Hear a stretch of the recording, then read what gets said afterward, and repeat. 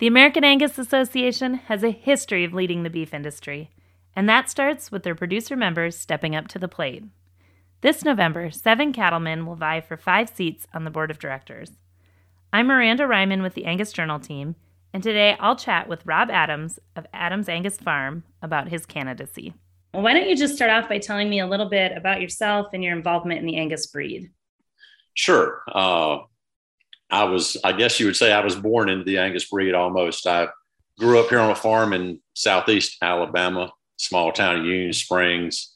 Our farm was started in 1939 and by my grandfather, and then my father carried it on. And when I was a kid, we were a lot of row crops as well as cattle, registered cattle and commercial cattle. But with time, it has now grown to where it is strictly just a registered Angus cattle operation and some timber. And it has grown to a point we have about 225 cows that we'll calve every year now. And we may increase that further as my son is back on the farm full time now as well. And, so it's really been an encouragement to me to get, to go even further, knowing that he is back here and trying to make a living at it. And, when I came back to the farm after college, the only time I've ever lived away from the farm was the 4 years I was at Auburn studying animal science. And I came back to the farm after that and have lived here full time ever since. I have worked off the farm some during that time and been in the investment and financial planning business for the last 35 years, but I've always been a large part of the farm. And I would say that my true passion in life has been the Angus cattle. I'll go back and say I was even one of those kids growing up, that I look forward to the Angus Journal coming every month. And that's, I studied it about like the Bible at times, I think. And, truly that's where my passion has been. And I did have to work off the farm just because of circumstances here for years, but that's why I'm so excited that my son is back here full time. And maybe we can grow this thing into something that really can be an avenue for him to make a living and raise a family here as well. So that's kind of the short story. Great. Well, the Angus youth is probably a great segue into this next question, which is, what does the Angus breed have going for it right now? Or what would you say are some of the biggest strengths of the breed and the association today? There's so many strengths of the association today, just in terms of size and scale and the data that we have on these cattle and the work that we've put into them. As you know, certified Angus beef has been a huge component of that going back in 1978 when that all began.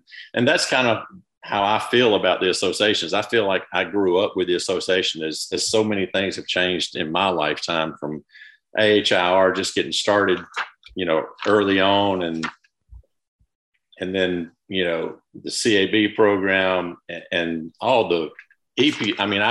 I grew up with EPDs as they came out, and then all the DNA testing and everything. And we have taken every step along the way, tried to do everything that the association has made available to us over the years and take advantage of everything. And, and that is one of the advantages is the association has been very progressive for the last 50 years in terms of what they've made available to us and what they've allowed us to do with these cattle and the data that we've generated and have available to us. In fact, I know your next question is going to probably be one of, what are some of the issues and problems, and sometimes the same things are the problems is there's so much information. It's hard, at times to turn in all the weights and all the new scoring that you want us to give on hair shedding and docility and foot scores. And it's at times overwhelming, but at the same time, that's a huge advantage that we have as a breed going for us. And, that's why we stand above the crowd and the cattle herd across America has turned black, in my opinion. Well, you have correctly predicted that next question, which is, what are the challenges and how can the association help address those? Or how can the association be more valuable to Angus breeders and our commercial customers? Sure. And that is, one of the struggles that we all have is trying to figure out, what do we really need to be doing in terms of the data and how to breed these cattle for the next generation. but this is a member organization, and that's what we always have to remember is, we've got cattle breeders that are anywhere from 10 head to thousands of head. And how does an organization like this fit the needs of all when we're a member owned organization with 30,000 or 23,000 plus members? How do you continue to meet the needs of all those people? And I think that's one of the biggest struggles we have personally, and being just drawing on my other experience in the investment business for the last 35 years. I mean, that business for me, it's all about service. And that's what it is for the Angus Association, is how do we provide service for everybody and do it equally and do it fairly and be there. And those are some of the struggles I think we all have. I mean, the association has done a great job over the years. I often use the association as an example of a company that did what they said they were going to do and was so good about returning phone calls and communicating back with the breeders as they were turning in information or weights or had questions or needed something corrected. The association has always been very prompt and quick to get that work done, and it doesn't just stack up on somebody's desk until they get around to it. So I think the strengths and weaknesses are all tied together. And when we consider strengths and weaknesses, that needs folks willing to address some of those. So what characteristics and skill sets would you say you bring to the board, and why did you decide to run this year?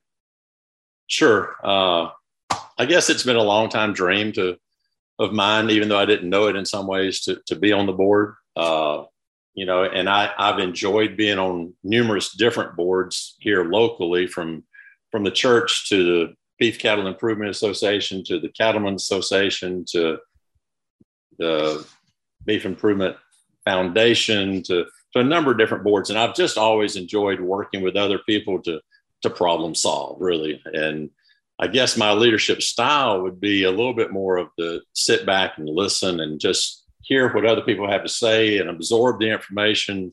I generally am not one to make decisions quickly. I like to chew on it a while, if you will, and just give it some time to soak in and really think through the issues and how can we best resolve those issues or address those issues, and just use what I call good old country common sense and see if we can, find a way to make it work for everybody.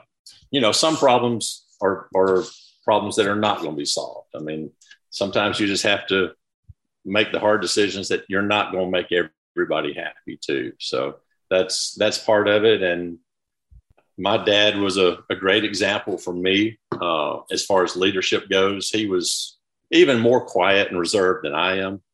He would be the one that was served on a lot of different boards, but he would be the one that was very quiet and sit back and just listen. But when he finally spoke up and said what his opinion was, people did stop and listen and recognize that when he had something to say, it was something worth saying. And, I hope that's kind of my style as well. Is, I'm not one that's going to be just spewing a lot of facts and figures and trying to impress somebody with what I've got to say. I hope what I have to say is going to be a valuable input and help drive this organization forward. It's been a fascinating organization to watch grow over the years, and we've certainly had the talent inside the Angus Association to really drive this thing forward. And we've been very fortunate for the most part with the board members we've had over the years that have done a great job of helping steer the organization. And I just hope I can help do the same. I'm glad to hear you talk about your, decision-making style and things like that. What do you think are some of the hard decisions future boards will need to make? I guess one of the future decisions, and they've already made some decisions in this direction, but the hardest one for me thinking about that has been thinking about, the gene editing. And I know that's coming down the pike and it's coming down fast. And I just don't know that we have enough information and that we know what we're really going to be doing when we start that process. It's kind of scary to me of going down that road and making a mistake that's hard to recover from at some point. So I think that's the most difficult decision that they've got coming to them down the road. Great. Is there anything else that you would like people to know before the November's annual meeting? I guess thinking about that, one of the hardest things and one of the reasons I think a lot of people don't run for the board is because it is, it's a difficult run. It's putting yourself out there on the line and, in front of a lot of people on a stage. And, a lot of people don't necessarily want to do that. And certainly that would be the one biggest drawback to me is I'm not very good at self-promotion. I'm not one that's good at talking about myself and pumping myself up. I don't really like to get on stage in front of a lot of people. And I think that keeps good people from running for the board. But I understand. I mean, it's something you have to do and something we need to do. I mean, that's one of the hardest decisions as a delegate. I've been a delegate for a number of years, and my dad was a lot of years before that. And it's very difficult to get to know these board members well enough before you have to make a decision to vote on them. It's hard to get to know them well enough to know which one's the best ones to do.